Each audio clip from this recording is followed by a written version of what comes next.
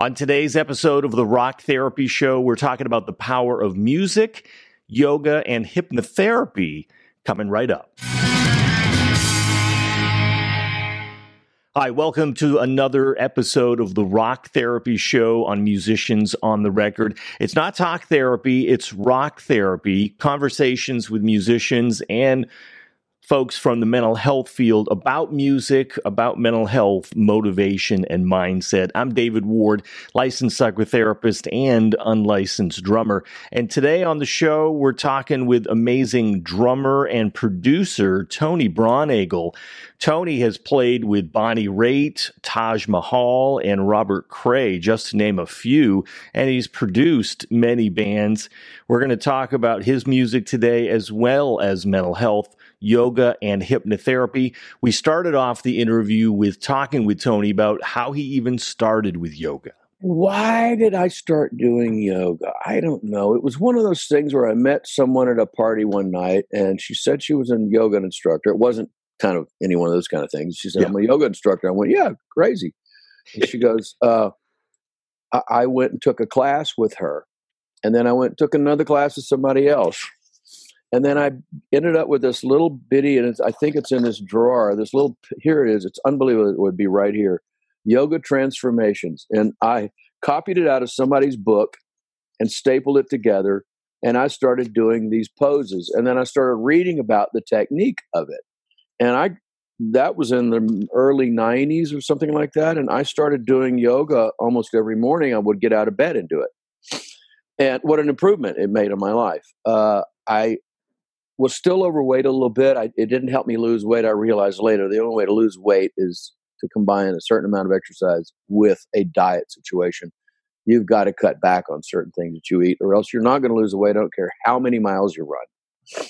So anyhow, I started doing the yoga, and I really felt this whole thing that it's funny how the improvement creeps into your body and your mind.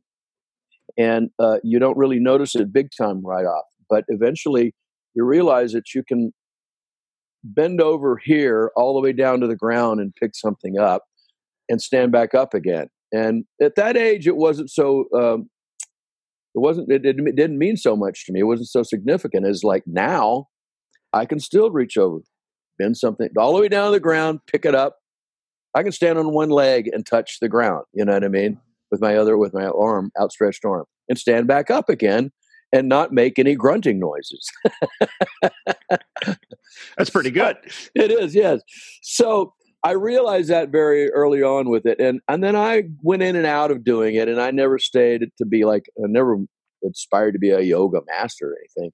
But I've continued doing it, and I think I cranked up again a lot more steady about 10, 12 years ago again. And it really, really helps. It helps. I was lifting weights as well. I'm not really lifting weights now. I actually kind of prefer the muscles that I get from yoga as opposed to the muscles that I get from lifting weights. I mean, lifting weights makes you bulky and stronger in some ways, but yoga I guess the right word is lethe. There's a lethe sort of quality to your muscles and everything. And I preferred how that felt on me. And it affects your whole body if you do it right. And I'd gone to classes, and I started going again a couple of years ago to local classes because in my neighborhood, there's like 3 or 4 yoga studios within 2 blocks. I live in a great neighborhood here. The scenery is quite nice going in and out, too. I think I know what you mean there. You know what I mean there. Yeah. Okay. But anyhow, I started going again, and it got me back into the program pretty heavily.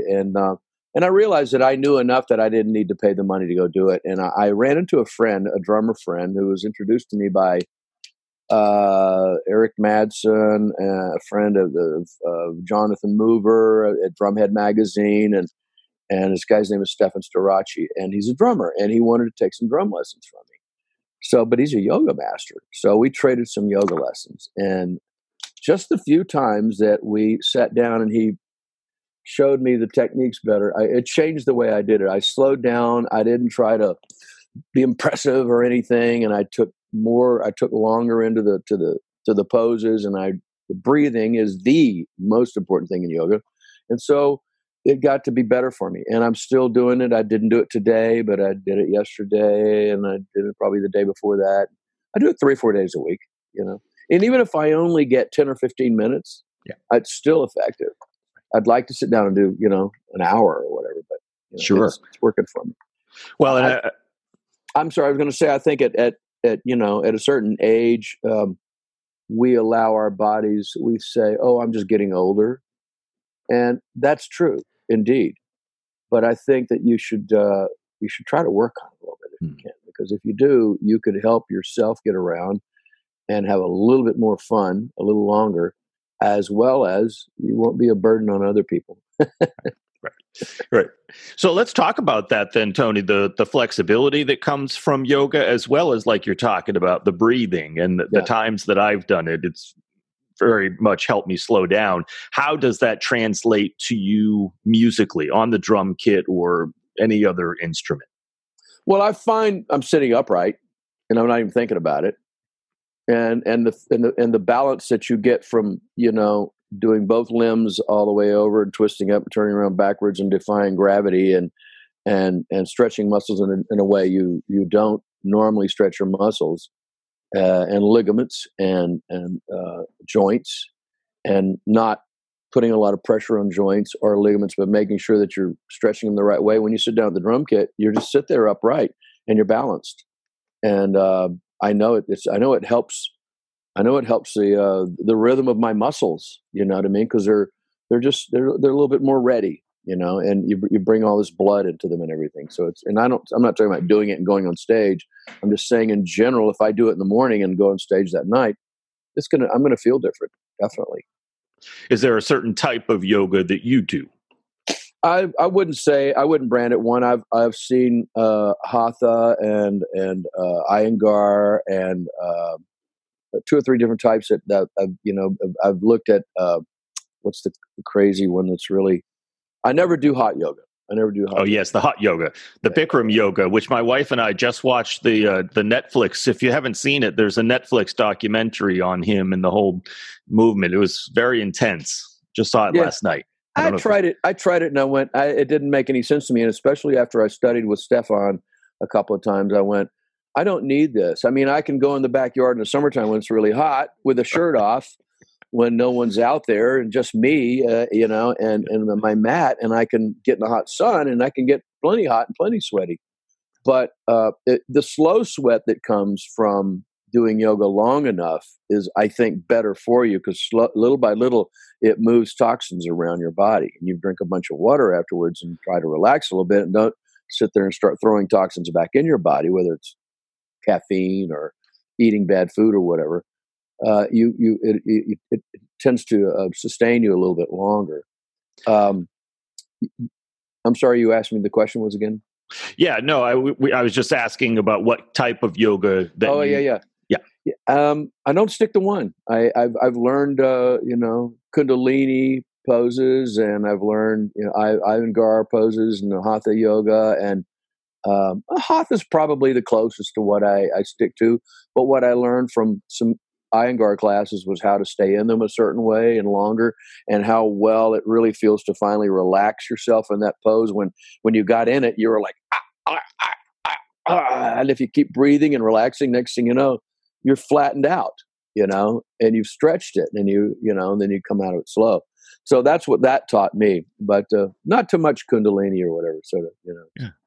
And that's cool. So it sounds like you've never really had the stage fright, but you've played with folks like Bonnie Raitt, Robert Cray, Taj Mahal, but that's been manageable for you, it sounds like. Yeah, I've had anxiety, in the past. I had some anxiety issues. Since we're talking about the therapeutic side of this whole thing, I had anxiety issues starting in 2013 after a loss. I lost my mother, and my father's death didn't. Nothing against my father. I loved him dearly, sure. But the death affected me in a different way. His death, and when my mother passed away, I didn't realize that cutting the umbilical cord like I was, and as close as I was to her emotionally, we were kind of tuned in psychically in a lot of ways. what a loss it was to me.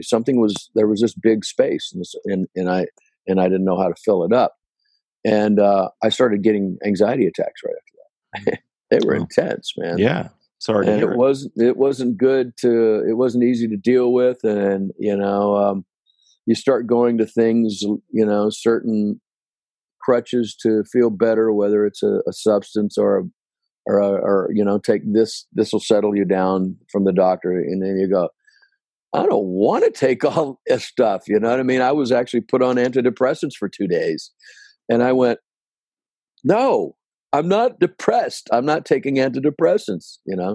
So I got over that and figured my way through it. It wasn't easy. It didn't go as smooth as I probably could have if I'd have figured it out earlier. What I eventually figured out, and that was going to my acupuncturist, who's a brilliant woman healer. She is so spiritual. It's fantastic. It doesn't matter who you are.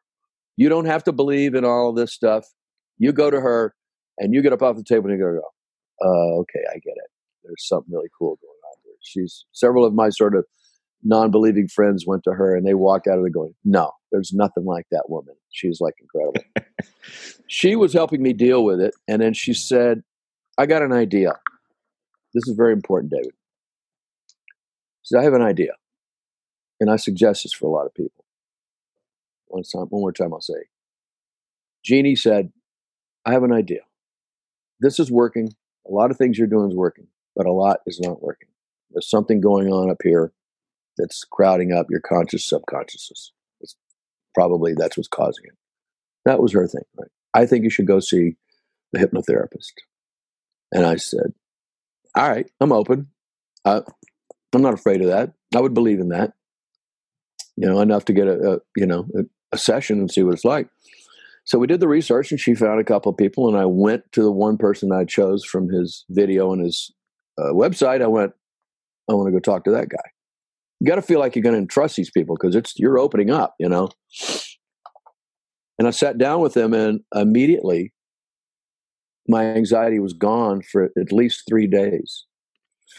Not a touch of it. And I went back again, and it was gone for 3 weeks. And I'm not making this up.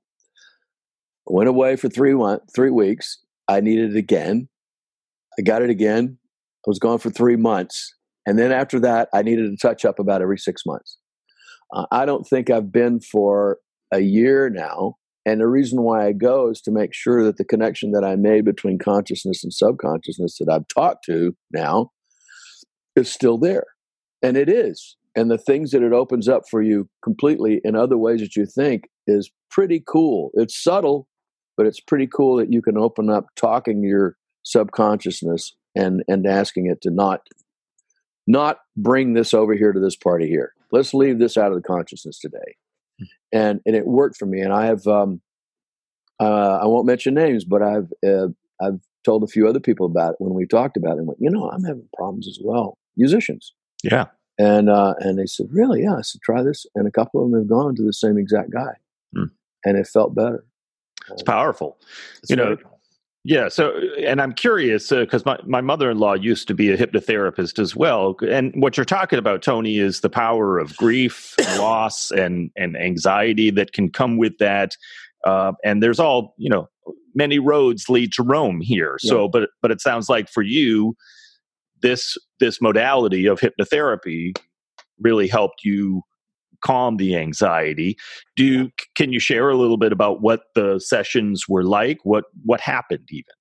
Well, the guy kind of figures out here, for me, I don't know what other practitioners do in this field, but this particular guy, he wanted to feel out how much of how much of an emotional and how much of an open person I am. I think it's you're driven between two forces. You're either an emotional or you're sexual.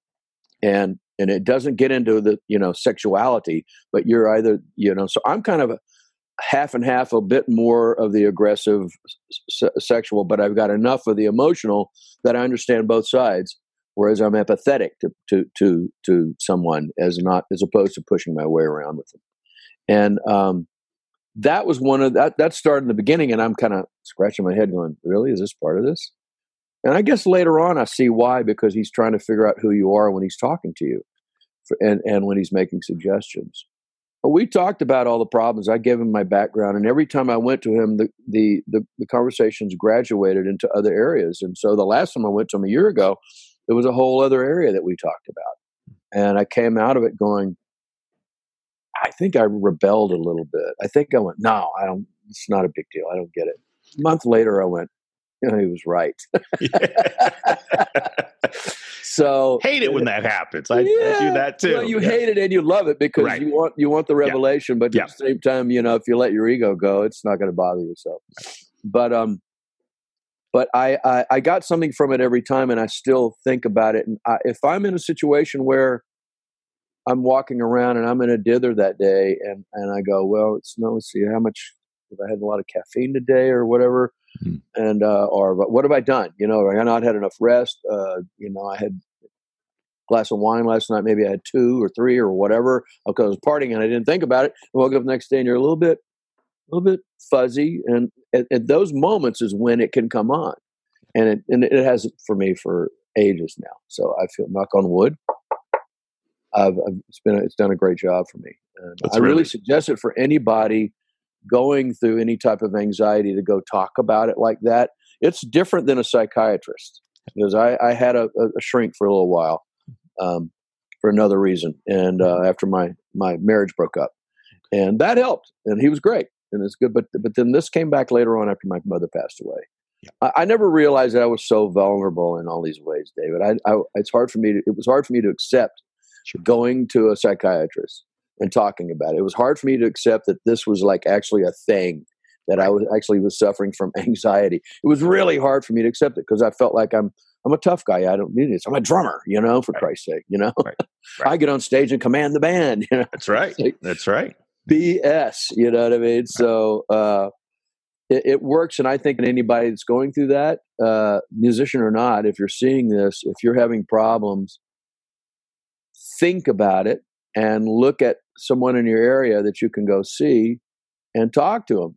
And if you don't like the person you're talking to at first, go see somebody else. I really think that a lot of it has to do with the person. If you feel something with them, then you can trust them. And some people can't be hypnotized. Some people just can't be. They don't believe it. Yeah, that's right. I like going under. I don't really resist. I let the process take over. I can feel it. I can hear the suggestion. And I go, he's suggesting this. Do I let it happen? Or do what I, and next thing you know, you don't even know anymore. You're done. You're in. So it's kind of neat. Yeah. Well, and I appreciate your courage and your bravery talking about all this stuff, Tony, because, as guys, especially, we don't, that's not okay to ask for help, but, we're all human. We all need help sometimes. And like you're saying, sometimes we get chemically hijacked. I talk with folks of like anxiety. That you didn't order up some anxiety on Amazon, right? I mean, it just started happening, and that's normal after a loss like that. Can you describe, if you would, because a lot of folks stereotypically have the TV or movie version of what hypnosis or hypnotherapy is, of like somebody waving the gold watch in front of you, putting you in a spell or whatever. At least with this person that you saw, can you describe the process a little, please? Yeah, I guess I wouldn't be giving it away. I mean, I close my eyes and you sit back in a chair and you relax and you take a few deep breaths, and you just get to the point where it's good for anybody to do anytime you're feeling any anxiety or tension or whatever. It's just to sit and relax. It's what's so great about meditation. And then he just makes a suggestion to touch my forehead with my hand or something, or raise my left hand or whatever in the air, put it over my head or whatever, and that's, he picks a movement, whatever it is. And when he does, he gets me in it, and I'm in the spell then, and I know I'm hypnotized. I know what's going on the whole time. I'm in it, but this is what I like about the power of it, getting into the subconscious, is you're in it, and you could probably just pop out of it if you forced it. Right. But you don't force it, and you don't let it just passively happen either. And you're staying in this kind of zone here. And while he's in there, you talk about things. He talks about things with you. And then when he brings you out, you're like, I can feel immediately the relief. Mm. I could feel the relief like within 10 minutes. Yeah. 5 Amazing. minutes, whatever. Yeah. It's and where you get in your car and you drive home and you're like, that was really cool. Right. Yeah. Right. Well, and it sounds powerful because it's just calming your central nervous system, right? And it's telling your subconsciousness to not throw those, because then you start to feel. I know I'm getting into it. I hope this isn't too far. No, this is great. This is rock therapy. This is what we want to talk Tony Bronigal, the drummer's talking about his hypnotherapy. Love it. I'm not afraid. I'm not ashamed. Good for you. Good for you. It might help somebody. Exactly. That's right. The point of it. Subconscious is in there, and some people like compare that like to the devil or whatever, but it's not. Let's not go there. Right. It's just this conditioning that happens to you in your from patterns over the years, and or you got it from through DNA. You inherited it or whatever, or you were just at one point in your life you were traumatized or whatever case what might charge it caused the situation for you to have that, and you just you start to deal with that voice. And you don't let that voice tell this thing over here, your consciousness, how to feel. And you separate the two. And the subconscious is extremely powerful and much larger than the consciousness. We don't use enough of that. If we could figure out how to use our consciousness more, we'd be a lot more powerful individuals. And they say that I've read where some kind of genius type people are those that can split it up and move the subconsciousness, a large amount of it, into their consciousness and use all of that extra energy that's out there. It's kind of like it's the Akashic records or whatever. Right. Which I'm not trying to make fun of anybody or get off base here, but it makes sense to me. And I've used it and I believe in it, and it's good. It's quite good. Well, I love that, Richard. The unconscious, subconscious, whatever you want to call it.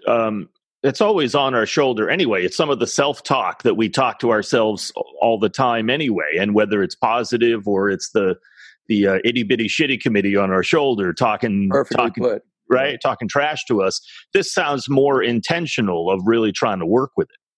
Yeah. I mean, it is that voice you're talking about. It is the little itty shitty. What do you say? Itty bitty shitty committee. Yep. Itty bitty shitty. I'll love that. Okay. I'll use it. It's that voice you hear. You get in the car and you start driving somewhere, and all of a sudden someone honks at you or gets away. Well, now you got into a mental fight with them. Yeah, you call that guy. If I see you, if those are the things that's what it is. That's what's going on. It's those voices in your head that are starting all this fights or this conflict, are being negative, saying, "Oh, I don't have enough money. What am I going to do?" And blah blah blah. And you stop and you change your consciousness to where this conflict means nothing. You're all safe. Keep driving. You have plenty of money in your bank account to pay your bills, and you're not starving right now. You're a working musician. You have other gigs coming. Look at your calendar. It's fun. Look at the things that you've done as opposed to looking at just being afraid. And that's fear. That's fear. There's fear and love. And you choose one or the other. Do I go over here and try to enjoy my life by looking at all the positive stuff? Progressive aspects, positive aspects of my life? Or do I go over here and let that get in the way of everything else? Then you damage and spoil, and you lose relationships, and you don't have fun. Right. Yeah, I think really well put, because it may not always come out as stage fright, but we can have many levels of fear going on, whether it's that financial insecurity you're talking about or the inner fights in our head with somebody, whether it's somebody in the band or whatever, right? That is so typical of a whole bunch of musicians working together for a long time. Right. You're all great. You're all brothers and sisters into the whole, this mission to go out there every night, go from Detroit to Chicago to Madison to Milwaukee to New York to Boston. We're going to go on every night. We're going to take a great show, and you get this pride and everything. But after a while, someone puts their thing on top of your thing over there and shove your thing out of the way, or ate your sandwich or whatever silly little thing, and you go, "Well, and you get mad at them, and then next thing you know, and you don't know why, and of course it goes away." but you're always trying to like, stay and stay in a good place with everybody you're working with and keep it positive. But it can happen very easily because, as I explained earlier, the traveling situation puts you, it makes you very vulnerable to situations like that happening. And you just can't listen to those inner voices. Right. That must remember that when you get on stage, you're all out there for doing something really special and really magic right now. Yeah, because it's not everybody that gets to play music for a living, right? And have that in their lives. So, yeah, that is very special. But that must be weary being on the road, and somebody ate your sandwich or took a solo over your music or whatever, and like the ego gets involved, right? Oh God, does it ever? Yeah. It's there's a lot of philosophies that say dumping the ego, getting rid of the ego, shoving it out of the way is very important, and I pretty much agree with it for the most part. It's finding your way to it's finding your way to where the ego leads you creatively, or helps you, or keeps you, or holds you, or whatever, that you can do without the ego getting in the way of it. It's kind of a funny thing. It's a spiritual approach to being able to be strong and do what you need to do and staying after it and getting on stage and being able to play with all of that vim, vigor, verve, and backing yourself up with the musicality of playing for 20, 30, 40 years or whatever, and using that every night and being able to source all of that you have in you when you play, and letting all that flow through you, and don't let the ego get in the way of it. And if that guy wants to solo over you, smile at him and, get him back. Solo over his next time. No, I'm just kidding. Yeah. And the ego is a trip, right? It's a tough one. I've heard, and I kind of fall in line with this, of like, ego is like a little kid.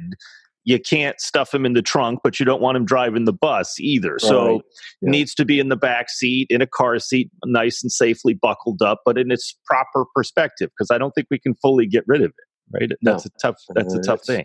I mean, you could work on it and try, but you could sit there and meditate all day long as well, and try to not let the ego in. You know what I mean? Right. And even then, I think unless you're absolutely perfect, and so the greatest Buddhist monk of all, whatever, you've elevated yourself to a level to where your ego is just never going to get involved. It's going to be hard because we're all still very much human beings. Sure, it makes us who we are. We're animals that were put on Earth with the consciousness to take care of everything else, the animals and the Earth. You know what I mean? So we have a special thing going on. We love our pets and everything, and they're really special, and they're really smart too. But we're here to take care of them, so we're given all these extra powers. I know I'm getting out there now, man. Wow. Oh, I love it. It's great. It's rock therapy, Tony. Go for it. You go wherever you want. So. But I also want to talk about some of the music projects you got going on that you have clearly body, mind, and spirit worked on all of this, because you're a really busy guy in the music business too, not just the drummer. But I want to start with the project you're working with Taj Mahal. Please tell us this. Would you call it a comeback for Taj? What's going on there? Well, Taj is out there, and I mean, Taj had a Grammy year before last or something like that from his project with Keb Mo, and Keb and he put a tour and an album together, and they did quite well with that. So yeah, I could call it a comeback of sorts, but I don't think Taj has gone away. So I can't really say it's a comeback. I would say what happened here is there's this band called the Phantom Blues Band, which I've been a member of since the mid-'90s. Taj Mahal gave us that name. I started working with him in the early 90s, and the first record I played on was called Dance in the Blues. It got a Grammy nomination. The second one was called Phantom Blues. It got a Grammy nomination. We went on the road to back him with that studio band. He gave us a name, called us the Phantom Blues Band. Then we made Senior Blues, which got a Grammy nomination and won. And then we made the live record Shoutin' in Key, which also won a Grammy, which I got a chance to produce, which kind of got me kickstarted in doing that because I'd wanted to do that, and it fell in my lap. And I took the opportunity and ran with it. in about 2002, 2003, we stopped traveling with Taj. So as much as we were, for different reasons, business reasons and whatnot. And we were all I was kind of done with being gone all the time as well during that period. And he wanted to make some changes. So we just kind of worked together occasionally, and we would go on blues cruises and pick up a big festival somewhere or whatever, And we decided that since we hadn't made a record in a long time, it was overdue that we have a Phantom Blues Band record with Taj, because all 4 of those records, as I said, got nominations and did really well. They actually sold records in the blues genre, because he's more like blues world, as an Americana as well. So we started, the bass player in the band, my buddy Larry Fulcher, and I started, and we just sat down one day, so we got to do this. And we were completely discouraged because we weren't going to get any money from anybody, and we weren't going to figure this out. And we went, no. So we're about to end our phone call, and I just said, I don't accept this. And he goes, what do you mean? I said, we're stronger and better than this. We can make this happen. Let's get on the phone and tell everybody. I'm not going to tell you what I said, but anyhow, we put together a message and a mission with all the guys, and everybody pitched in. And we got Taj on the phone. He agreed. So without a record label or the backing or anything, because our guitar player, Johnny Lee Shell, is an excellent engineer and has a great studio, which is where I produce most of my records, right here in Studio City. Johnny had a studio, and Johnny went, well, sure, let's do it. So we've been working on it for a few years, but it's about to be finished. Wow. And it's kind of, in a way, what we wanted was a thumbprint of most of the styles that we'd done. Well, all of them. We tried to hit on all of them: reggae, jazz, some calypso, some New Orleans, some real down dirty blues, some rock and blues, some hard R&B, which over the years we'd made all of those types of music with Taj. And we tried to hit on all of that. And we have. And I'm pretty proud of it. We're at the last creaking part of the process here, which is always tough, shoving it through the gate. You know what I mean? You're done. Get out there. Right. We're at that point right now, and I think it's going to be. I don't want to sound too confident or anything, but I think it's going to be a head turner for a lot of people. They're going to listen to it, go, "Oh, we've been waiting too long for this." Yeah. That's really great. That's exciting to hear. And when might we be able to hear it, and where? My wish, yeah, is by spring of 2020. So we're working at that right now. Okay. So right around there.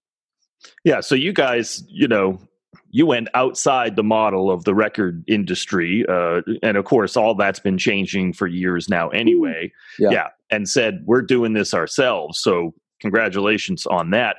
How, as a producer, engineer, as a drummer, whatever, how do you know when it's finished?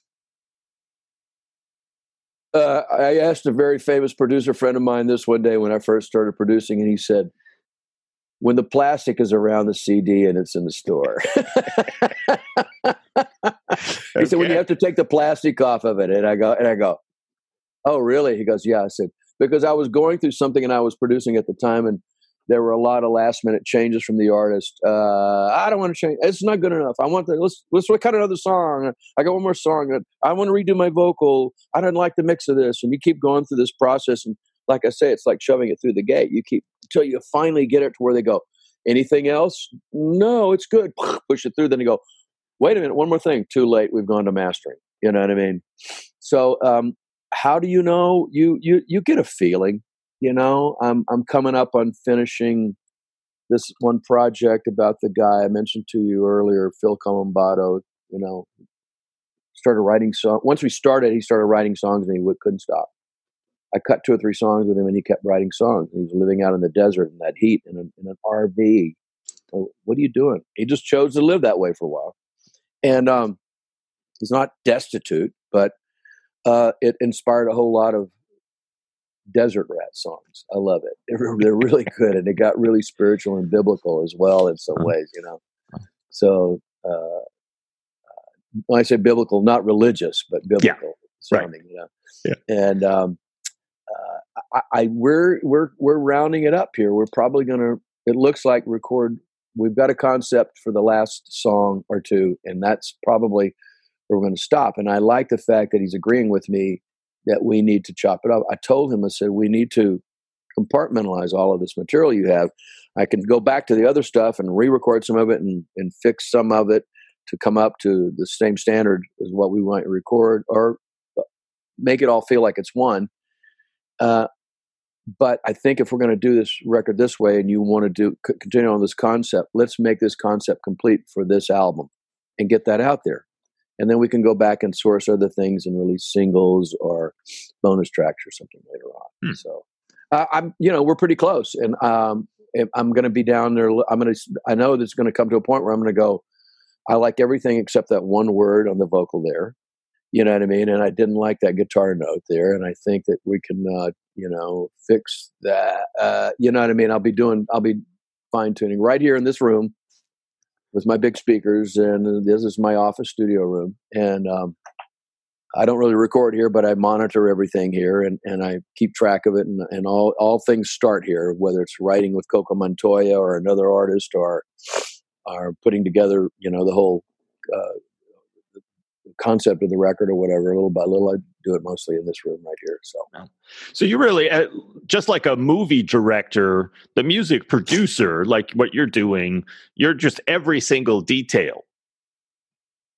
Even more so now, because you mentioned earlier the record company situation, and record companies have closed in and gotten smaller, and their sight of the future or whatever, they have to see an artist that they know is going to sell a certain number of records, either digitally, because there's no physical sales in the end. CDs are gone pretty much. So you can go to different marketing angles, like vinyl is big in some ways.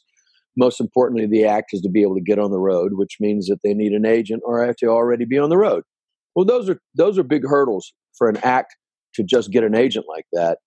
They got to be really special. They got to be the kind of act that the agents are already going to be after. Because the way you get an agent is, agent says, how many butts are you putting in seats? You know what I mean? Well, we're playing regionally, and we're playing clubs that we put 250 in, and that's not bad if you're starting out, But can you do that every night and continue to do it 150 dates out of the year, where you can sell physically your own record, your CD or vinyl? Or can we use all of the social media and make you go the same kind of way that the pop music industry part of the industry goes? And both. So for me, the modern day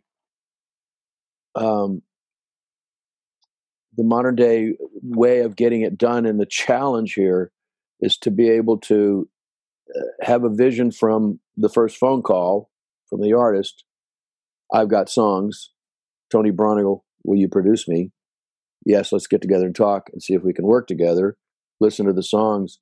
Oh, these are all great. Or two of them are good. Let's work on those two. Let's get you some help from another songwriter. And all part of the process, like you just said, creative till we get the right song list, and the songs being the most important thing. Like a cook, chef goes to the market to get ingredients. I got to have those songs. And then I go find the musicians for those songs. And I have my circle of guys that I tend to use because I like the dependability of what I get out of them creatively and technically in the studio.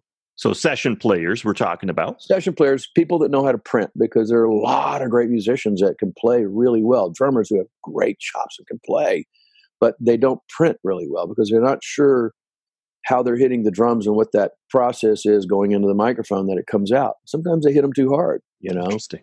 Sometimes they don't have the right, they overdrive the whole thing and they push it too hard. Whereas you pull back sometimes and you make it a little bit more focused on certain parts of the drum kit. Same with the bass player. Find those notes that go right where the groove needs to go. Unless you're creating kind of a very funky soul kind of thing and you want the push and pull between the bass player and the drummer, finding guitar players that can kind of glue, and keyboard players that find parts that you end up wanting to orchestrate because they're so brilliant. Interesting. Those kind of players. And then when you do that, you get those guys in the room, and I don't know if I said this in my last interview, but one of my favorite things about this, it's like having a room full of racehorses that are ready to take off. And you walk in and you have some songs for them, and you listen, and they got and you know, the neurosis and everything of wanting to play is there. It's not stage fright. It's that same thing we talked about, wanting to play, and you go, I just got to get these guys going, and you give them the first song, and once they start playing, now there's this flow of energy, you know, the creative energy in the session, and the artist sitting there going, wow, these guys are doing this for me, you know, and I'm sitting there playing drums on it and barely directing, just barely directing, because I hired the right guys. You know, I don't have to sit down and say, will you play this part here for me on the bass? Because I can only barely show them how to do that. I don't want a bass player that I have to show something to. Right. I want to suggest, you know. You have a shorthand with some of these musicians at this point. Every single one of them. Yeah. 2 words, and they go, oh, okay. You know, in the bridge, they're arpeggiated. Oh, okay, I got it. Don't do it there. All right, you know. Right. Give me the full chord there on the verse. Okay, you know. And arrange it on the spot. Sometimes we arrange it right on the spot, and then I go to a horn arranger, or, you know, I end up doing the background vocal arranging pretty much myself, just from conceptually hearing things. I know I'm not perfect. I'm not really good at it, but I once again, I hire background singers who come in and they like to work in this situation with me because it's creative, and we're all friendly and we all have fun and have a good time. So they love doing sessions for me, and they come in and sing for me, and I don't have to tell them a lot. I mean, I want something here. I underline the line. I give them the sheet of paper. I want y'all to sing harmony on this and unison on this, and I want a really high part on this. And that's about all the direction I do. And then we get it right, because they're good. They know how to get it right. Yeah. So that's the part of producing that I really love. You know, that flow of energy. I will continue to do it just for that alone. Hopefully I can pay my bills doing it. That would be helpful as well, right? Yeah. So, yeah. So how do bands today, you know, we were talking about the ego a few minutes ago, when you have to tell a band who may want to go into the studio and cut their own music, that you guys come in, but I'm going to have my other musicians. How are they reacting or responding these days? Talking about the ego. I have to say, being on both sides of that, being replaced because of a producer, being in a band and being replaced because of a producer, and being the producer who's told that artist that exact thing you said, the band can't be on it, and also being the guy who's that's replaced, being a session drummer that's replaced the other guy. It's a strange feeling. Being on the bad side of it, where you get shoved out, feels horrible. The rejection, it's like this in the stomach. You know what I mean? It's really bad. It's very hard to cope with. Very hard to cope with. It doesn't help the ego, right? But I try to, when I have to do that, I try to really reach out to the guys and talk to them and say, listen, I'm looking for something here to make the artists that you work with and you go on the road with get to another level. And most of the time, probably 70 or 80% of the time, eventually they get it. When they hear the record, if we've really done a great job on the record, and they hear the record, they go, oh, I get it. Some of them will say, 30% of them will say, I could have played that. Yeah, but would you have thought of that? And would you have made it sound that way? Because then I go see them play live, and some of them are really copying what we did, because I tell them to, at first, authenticate this recording, because this is a new thing for you. This is new material. We're giving you a new sound to further your career with. Get your band to authenticate as much as you can. And then once you get in the role of it, you'll turn it into your own thing. I do the same thing when I teach drums. You know, I try to get a drummer to authenticate something from a style, from an old historical legend or whatever. A drummer where we choose something that, you know, I got that from this person. Here's Al Jackson Jr. plays it this way. I want you to listen to this really close. Let's copy Al Jackson Jr. so we get you on the path of going, where you're going to go and get your style of playing that style of groove, you know? So I try to get the guys in the bands to get their artists to do that. And I go out and see them. And it's funny. I mean, you know, I don't want a pat on the back for it at all, but it feels really nice when some of them go, "Hey man, it was really fun playing your parts." And I go, "I want to get a tear." You know what I mean? It's like, it really gets me emotionally that someone would say that. And that's a huge reward for me to, you know, for someone to say that, not for my ego or anything, just to see that feels good. It feels good, but you got across. The message was delivered. Right. And then I've had bands where I couldn't and didn't, and I coached them. And in those cases, some of those would have turned out better. Of course, if I had taken the singer and brought him to Los Angeles or New York or wherever, you know, and used the guys I wanted to use. But we get through those, and I get through those really, really well. I do those as well. And you know, the drummer, you know, who didn't want to tune his drums a certain way, and so I had to figure out how to get around his young ego. And he was a good drummer. He was solid, aggressive, you know, and that's what the music needed. And it was, I like these drums, and I like these drum heads, and I like these cymbals. And I said, well, that snare doesn't have the right sound to be recorded. You might like it live, but recording it's not going to work. You know, I don't know. So let me just work on a little bit. Okay, work on a little bit.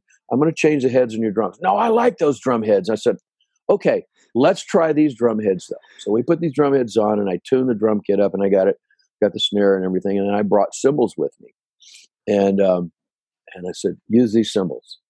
Well, I like these. They're louder. And I said, that's the point. See, what I'm trying to tell you is you're overdriving the microphones with that, and all you're going to hear is really loud. When we go to master, we put any high frequency on it, all I'm going to hear is your crash cymbal, and it's going to cover everything else up, and I have to try to get it out of the way. Basically, what I'm telling you, if you don't let me help you get a sound here, I'm not going to turn you up in the mix. Oh, really? Oh, yeah. Yeah. So a couple of days, second day into tracking, he's standing in the control room, he's digging it, and he goes, "Sounds pretty good, huh?" I go, "Yeah, you sound great."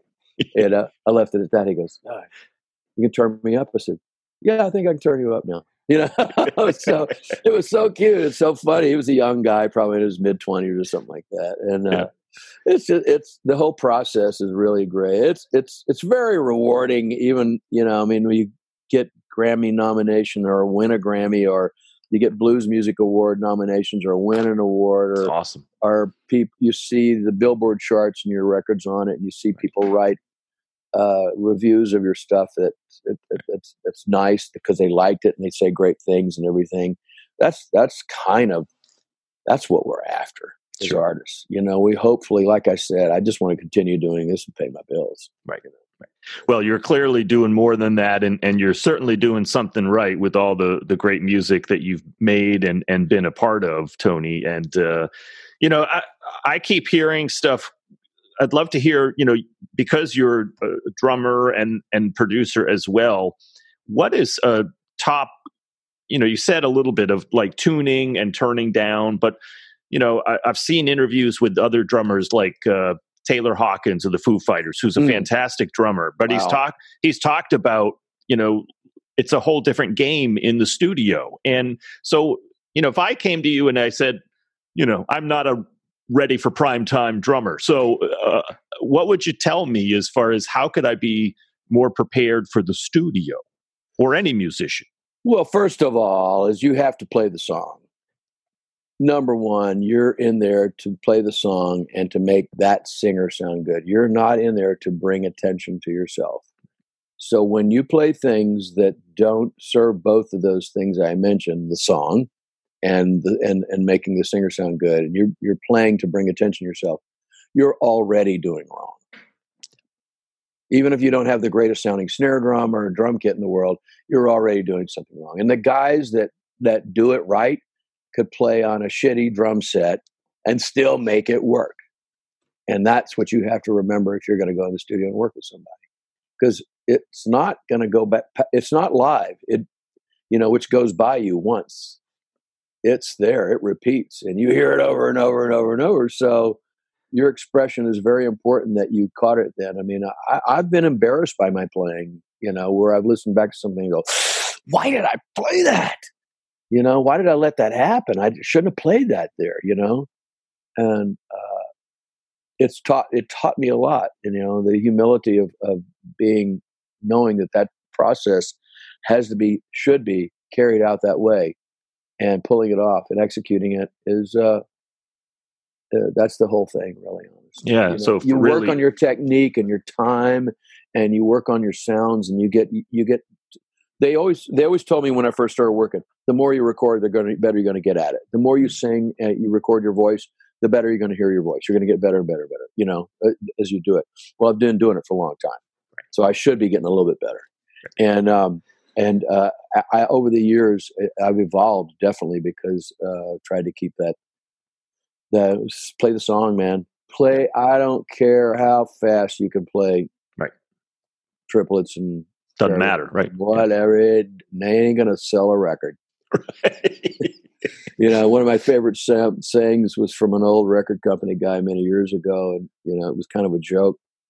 I said, "Why don't you want to end up in the 5 chord on the bridge or the raised 5, or And one guy goes, "No, I don't like this raised 5. I don't like the 5th either. Let's do the bridge a different way." And the old guy producer sitting over in the chair goes, "But will it affect sales?"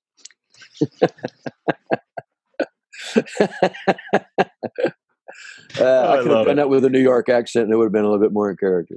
No, but that's really the bottom line, right? Like get perspective of what's really important, right? So, and I love that. Play the song, serve the song. I hear that from so many different artists that's the bottom line. It is indeed. I love that.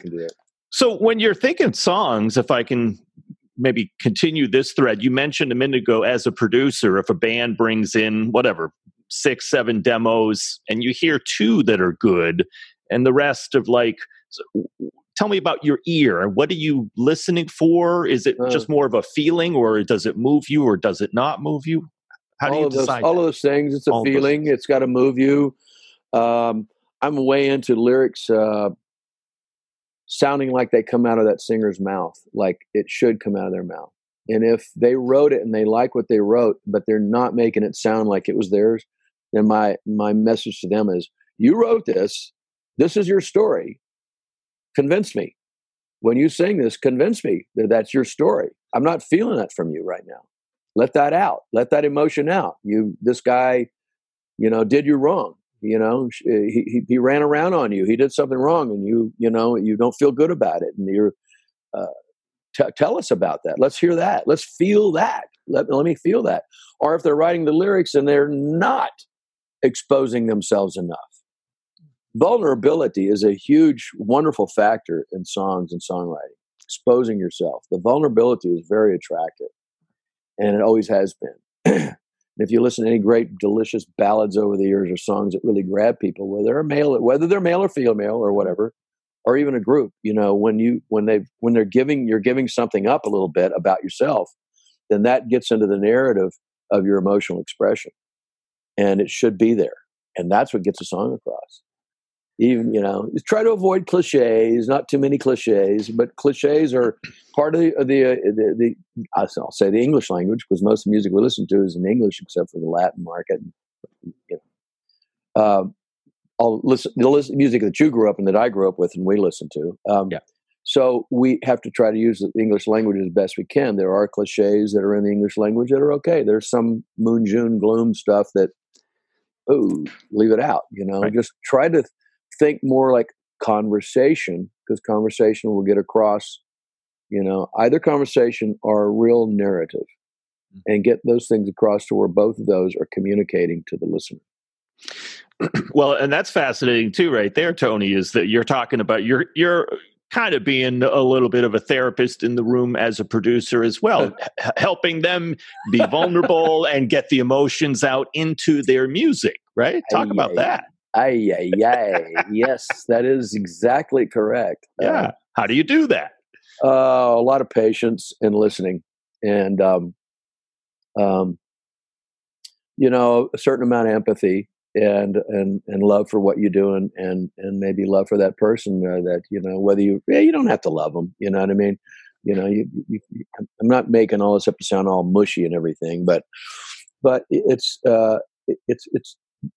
once you get a rapport with someone, you be in a room full of personalities. The trick there is to not let the fight in the personality take you over. The trick is to find a way to get around the fight in the personality, like we spoke about earlier on a while ago conversations. Is get around the fight and let that person be neurotic if you have to, and let them be off, and let them throw a mood and drop the headphones and walk out for a minute and take a deep breath and come back and you go, "You okay? Let's talk about this. What's up? What's bothering you?" I don't know that thing there. That's okay. All right, cool. Let's fix it. What do you think? What do you think it should be? What would you like to hear? What would you like to say? What would you like for people to think about you from what you're saying and singing? Well, I want people to think that I'm okay. Then let's try this. Really? Oh, that's a good idea. Boom. And then a smile comes on her face. And the next thing you know, everybody's happy. I love it. That's great. That's fantastic. I actually dig that part of the job. I have to admit, when I first started doing this, I think I was trying to be tough. Like, okay, I'm the producer. Do it my way, and I probably did that a few times, and I know I did. And I'm sorry for whoever I did that to. No, they're long gone. Yeah. And I learned after a while, I watched other producers just really not force it and find a way to let it happen. And I've had several mentors over the years. And so it's great. It's good. It's great to see all that. Yeah, it's great to be a part of it. Yeah. And once again, we go back to the reward. And the reward is you pulled it off. And that artist, that male or female singer or whatever, loves what you did. And they go, "Thank you very much for what you did for me." Good. Right. You're welcome. My pleasure. Yeah, and you really served the music and the songs there by helping create that space to make it happen, right? I hope so. I really hope so. I really, really hope that I pull that off. That's once again, you go to the issue of is it finished or not? Well, sometimes I wish I had more money and could take longer, more budget money to take longer to try other things. But for the most part, we have to go for the best kind of spontaneous thing that we can get. Because, man, I am not, you got to understand something here. If they're talking about recording, I am not going in and cutting tracks with a sequencer and throwing on a drummer, throwing on a bass player, then throwing on a guitar player. Then I'm not doing that. I'm filling the room up with musicians live, microphones, headphones in the room, charts, no charts, notes, whatever. Know the song, learn the song, get it all together, count it off, and everybody plays it at the same time. Everybody's playing at the same time. Yeah, I always have like a full rhythm section, That's awesome. One or two guitars, bass, drums, and keyboards, sometimes two keyboards. I've had sessions where I've had two guitar players and two keyboard players playing at the same time. I've had sessions where I've had a horn section with that much as well. Just keeping it all in line, as much as you possibly can. But I love that interplay of musicians. It's nothing like it. And some artist says, "Well, I've got my demos. They're really good. I'd like to keep my demos. Can you just put drums on them and then out all these other things?" I go, "I don't want to take your money. I'd rather go ahead and do it that way if you want, but that's not the way to do it." Right. Yeah, because what you're doing is you're actually playing music, right? It's not computerized. Correct. It's not. This is considered old school, sadly, these days, right? It is totally old school, and I'm not saying it's just to be revolt against the whole electronic thing, whatever. It's in us. It's it. Half the stuff you hear on what we call radio music is going to have machines on it of some sort, and a lot of times it's just a programmer and an artist, and the guy programs everything, and the artist sings it. That doesn't feel very good to me. I hear that right away. And when I hear music that's played by human beings, I hear that right away. And that rings true with me because what are we? We're, a globe full of human beings that, us musical lovers, and we have culture. Most important thing is the culture that we have of our music and where our music comes from in the United States. We can get onto a 4-hour rap if you want to get that, to hold off on that, but about where our music comes, and I'm trying to, I'm holding up on that. I'm OG, You are the OG, Tony. That's great. I love it. What haven't we talked about? There's a number of other artists that you are also working with that we talked about before the interview. But please tell us about them and some of the other projects in addition to Taj Mahal you've got coming up. Last year, we were nominated for a Grammy on an artist by the name of Danielle Nicole. She's from Kansas City, and I produced 2 records previous to that on her and her 2 brothers. And she went solo and signed a deal with Concord. And I didn't get to make her first solo record, but I got to make her second one, and we got a Grammy nom last year. And that was a proud moment because she is one of the most talented people I've ever worked with. She is an incredible singer. And that's saying something. Oh man, you've worked with a lot of people, Tony. Wow. Yeah. This woman, she stands up in front of the microphone knowing the song well in her head and her heart, and holds onto the bass guitar left-handed, and plays the bass guitar on the track and sings the vocal at the same time. And most of it's a keeper. Wow. And I don't know too many people who get in there. So many people get the microphone scares them and the whatever, and she doesn't, man. She lets loose and she really expresses herself.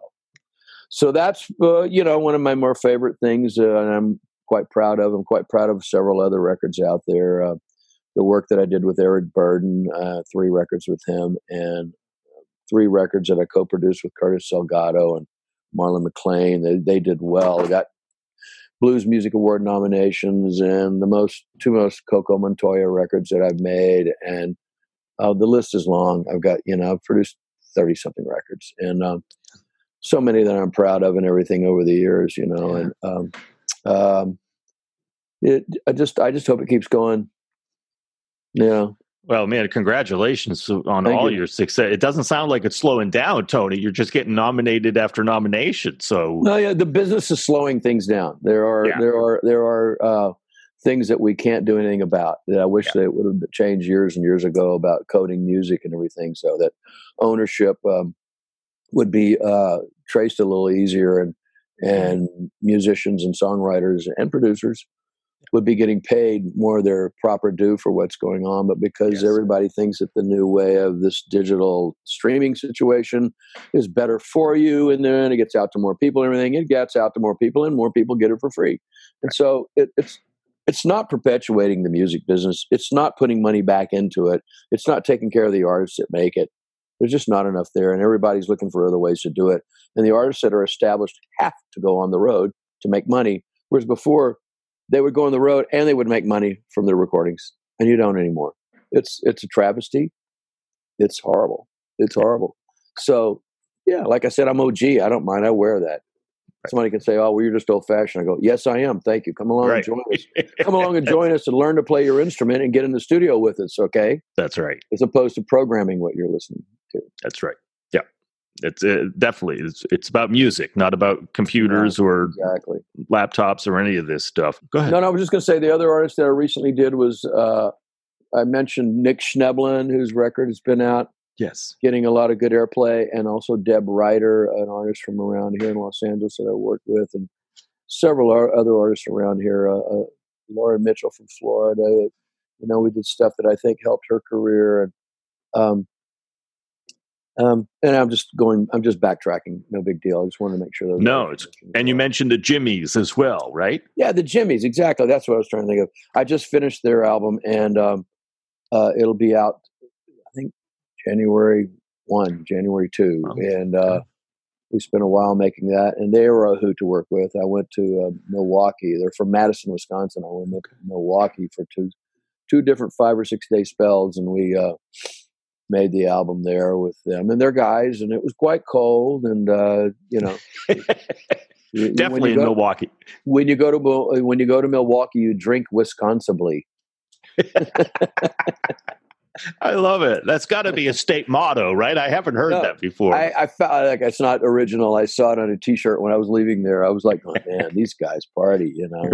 And I saw the T-shirt in the airport. And I went, "Drink Wisconsinly." I went, "Okay, I get it." Right. Yeah, they've done that before, it sounds like. So, Yes, it did. and any fun gigs for yourself in addition to producing? Any drumming gigs coming up?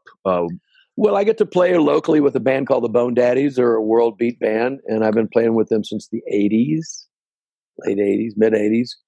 And I love playing with those guys. It's a lot of African and reggae and all sorts of, Caribbean music styles. I get to play with a local band called Pauly Sarah Band. He's a saxophone player that plays with Joe Bonamassa. And he's got probably 80-90% original songs, and we do gigs around town, and I really look forward to it. It's a hard gig. I have to play 3 hours and 15 minutes solid without taking a break or anything, but I get through it. And wow, that is a long gig. It's a long gig, with no break. You know what I mean? Wow.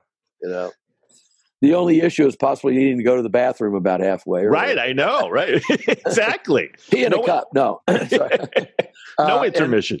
And then I play with a very good friend of mine, Paul Brown, who's had a great career in smooth jazz. He's kind of branched off to doing stuff a little bit more rootsy, and he's got a project with his wife, Jackie Brown, and it's doing well, and he still makes smooth jazz records, and then he goes out and we do a rhythm and blues, mixture of rhythm and blues and the smooth jazz, and I get to play those gigs, and they're a lot of fun, and great musicians. Every one of these situations has fantastic musicians on them, a friend of mine, Carmen Grillo, is a backup to doing gigs again. I'm playing with him, and there's a club nearby called the Right Off Room. It's in Woodland Hills, and it's owned by a musician, and he's doing a great job of making sure that a lot of great talent gets in there, and for an adult crowd like my age group, and which those types of places are disappearing or have gone and disappeared. And so I get to do that around town, and it's fun. I go out and do Blues Brothers dates occasionally. I've got a couple coming up, and what else am I doing? I'm going out with Phantom Blues Band to do some stuff, and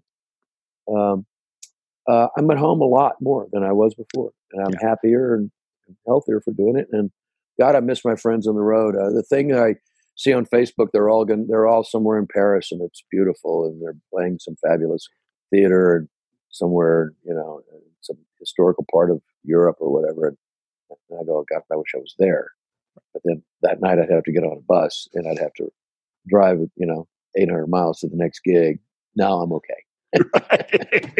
I wake up here and I go, I don't hear any bus. Okay. Right. Not smelling any diesel. Your back isn't stiff from sleeping on a bus, right? Right. And you're not getting this on the hotel door. Checkout time, housekeeping. Right. Right. But man, it sounds like you're producing up a storm and having fun, still playing. Tony, let's sort of wrap with, we were talking about music and mental health. I think you've shared some great stuff, whether it's doing some yoga, some hypnotherapy, letting go of the ego. What advice would you give an up-and-coming younger musician, whatever instrument, about how to take care of themselves, music and mental health-wise, whether on the road or looking to get where you are producing? What advice would you give them? To be philosophical, once you understand what music does to you when you learn how to play it, it does to your body and your mind and your heart, because you see what it does to other people.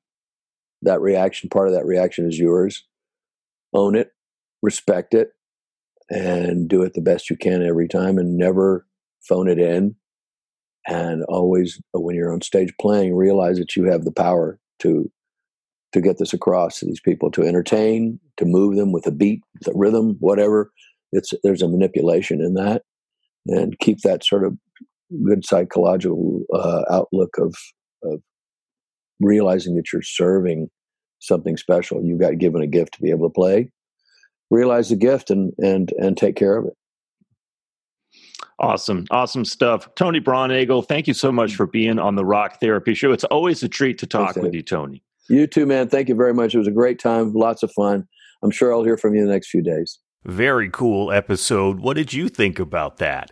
We'd love to hear from you wherever you're listening from in the world. And if you enjoyed this episode, please subscribe to the podcast and share it. And if you want to watch this interview, there's a video too.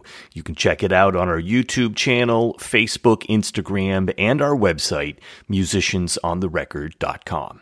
Until next time, I'm David Ward. Thanks for listening.